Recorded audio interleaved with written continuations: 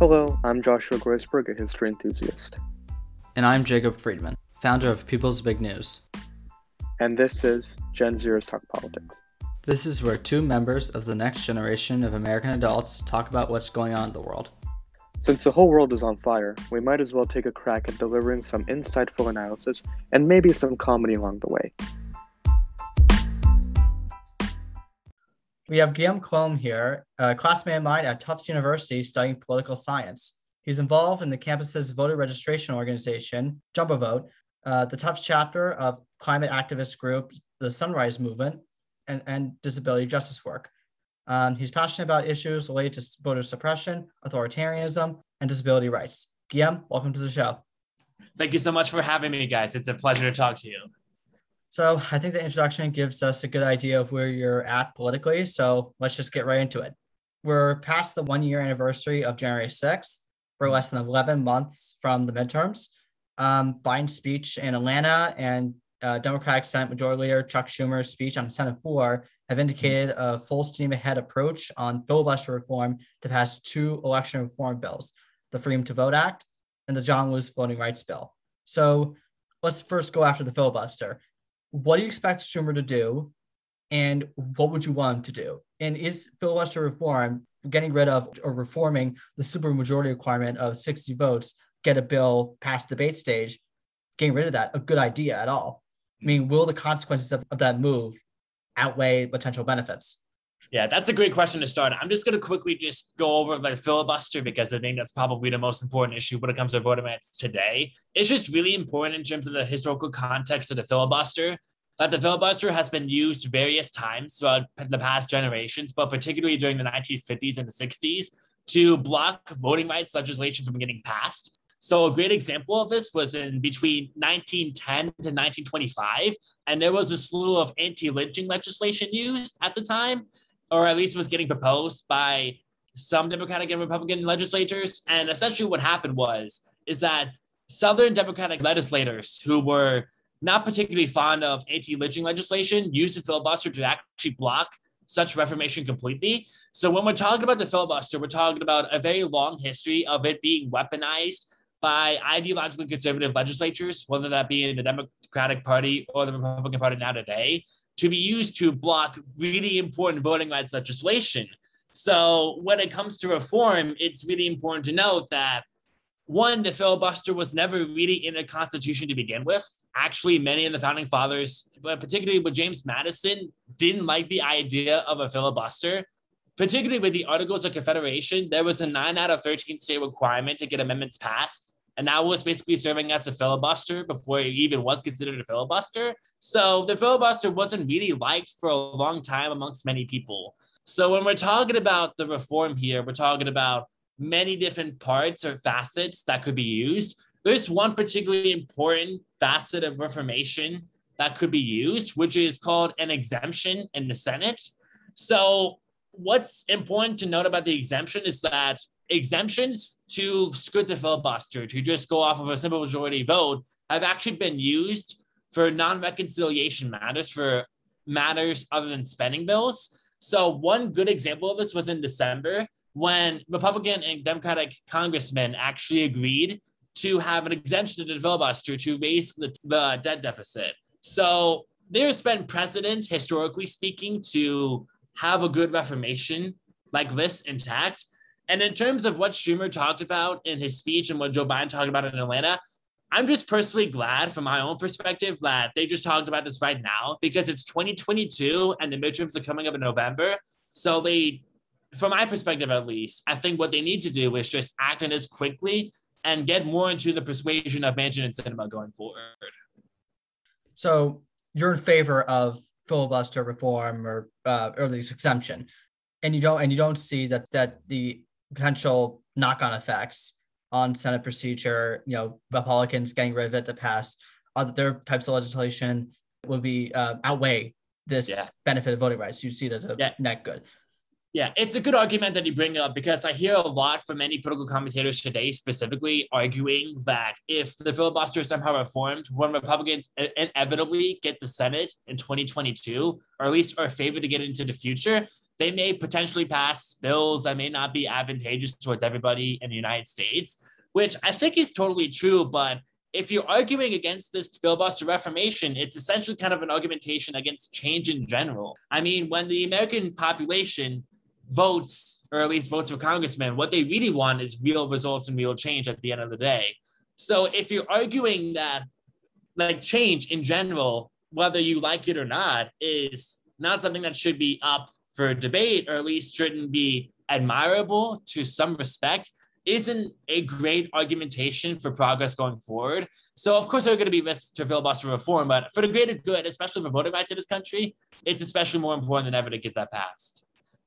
But let's say that the Congressional Voting Rights Bill fails and that Senate Democrats are unable to pass any substantial voting rights legislation. Do you believe President Biden could use executive power or executive authority to further advance voting rights?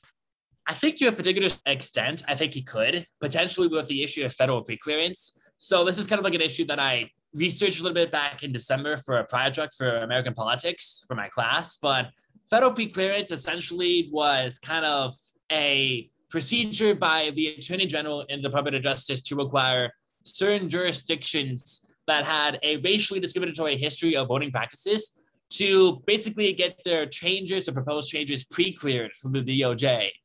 That's basically where the term federal preclearance was. So the DOJ could clear voting changes before they could be implemented in jurisdictions that had a history of racial discrimination in voting.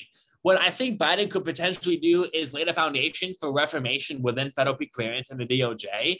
I don't think it's going to be completely sure in terms of the intellectual framework of federal preclearance, just because of the Supreme Court is much more ideologically conservative than it was back in 2013 with the Shelby County decision, when they basically ruled down that federal preclearance could be even enforced in the first place. So I think he'll have difficulty on matters such as federal preclearance, but I think what he could do is just lay the foundation for more work into the future. Do you believe that executive action, like you mentioned, by the President of the Department of Justice, I mean, would there be a carried risk of it being very short term? I mean, if a Republican takes the White House in 2024, does that carry the risk of completely undoing what the Biden administration would have done for voting rights? Yes, definitely. But I think what's really important to recognize in the voting rights environment that we're living in, or at least the push for voting rights more into the future, is that if we don't really try at all, we're never going to really know the results in the first place. So just getting an attempt to just even experiment with implementation of voting rights reformation, such as federal preclearance, could be really important in the future. And although it could be altered by a Republican administration in the future, whether that is Trump or not, trying in the first place is more important than trying not at all. So that's what I believe. So why do you think Republican state legislatures have had such a keen interest in these voter suppression bills? If nothing happens at the federal level by Democrats, as we previously discussed, what is the expected outcome for these Republican-backed bills, or really any inactivity over voter rights whatsoever? Well, to tackle your first question as to why Republicans are really doing this, many studies have promoted that by 2045, the nation would become a majority minority community, or a nation that will eventually be a nation primarily constituted by minority communities or communities of color. And that's really important to note, because as the political trends nowadays convey, many communities of color across the country vote heavily for Democratic candidates. So when Republican legislatures or political leaders, for example, see these national political and demographic trends towards political advantageous results for the Democrats in the near future, a lot of them are going to be a little bit scared about the potential to lose political power. And in the context of the voting rights debate, there's always been this clash in America between our aspirations for a better future and reality. And the reality is that many Republican legislatures see the writing on a wall in terms of the demographics or the demography of this country in the future. They know that many of them are going to be sympathetic, or at least many voters of color in the future are going to be sympathetic towards Democratic policies and therefore Democratic candidates. And they want to prevent that as soon as possible. And for your second question as to the impact of these voter suppression laws, there was a great example back in 2013. So this was with Texas, and there was a voter identification law on the books in 2012. When I was researching the impacts of federal preclearance, or at least the impacts of not having federal preclearance, The Texas state legislature was reported to implement this voter identification law that was reported to basically disproportionately impact minority voters, but particularly with Hispanic Americans in certain jurisdictions that voted for Democratic candidates the majority of the time. So when you're talking about the impacts of these voter suppression laws, many of them disproportionately impact communities of color that now traditionally tend to vote for Democratic candidates. It kind of offends this idea of free and fair elections we have in this country. So that's why it's such an important issue to talk about. So there's a counter argument to trying to go against a lot of these voter suppression bills. It's not some of the more right-leaning talking points. It's the simple fact that turnout just naturally undo a lot of these bills, a lot of the effects of the bills, including stringent voter ID laws and drop boxes and all the rest. The fact is that more Americans voted in 2020 than any previous election.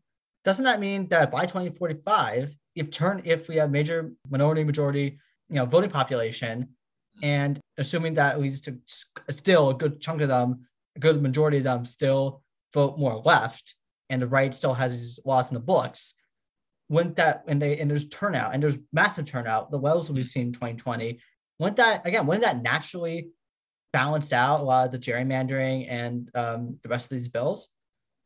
It kind of depends on the circumstance that you're talking about. There are still many academic studies that kind of contend with that, but we aren't exactly or particularly certain as to whether or not it would balance out in the first place. What we do know in terms of the results of these voter identification laws is that rather than actually balancing out many of the political or environmental causes that we see today in terms of turnout, it actually imbalances turnout quite a bit, with minority communities being disproportionately impacted. So to answer your question, I'm not quite sure as to whether or not it will provide more balance by lessening up on these voter suppression laws in the first place.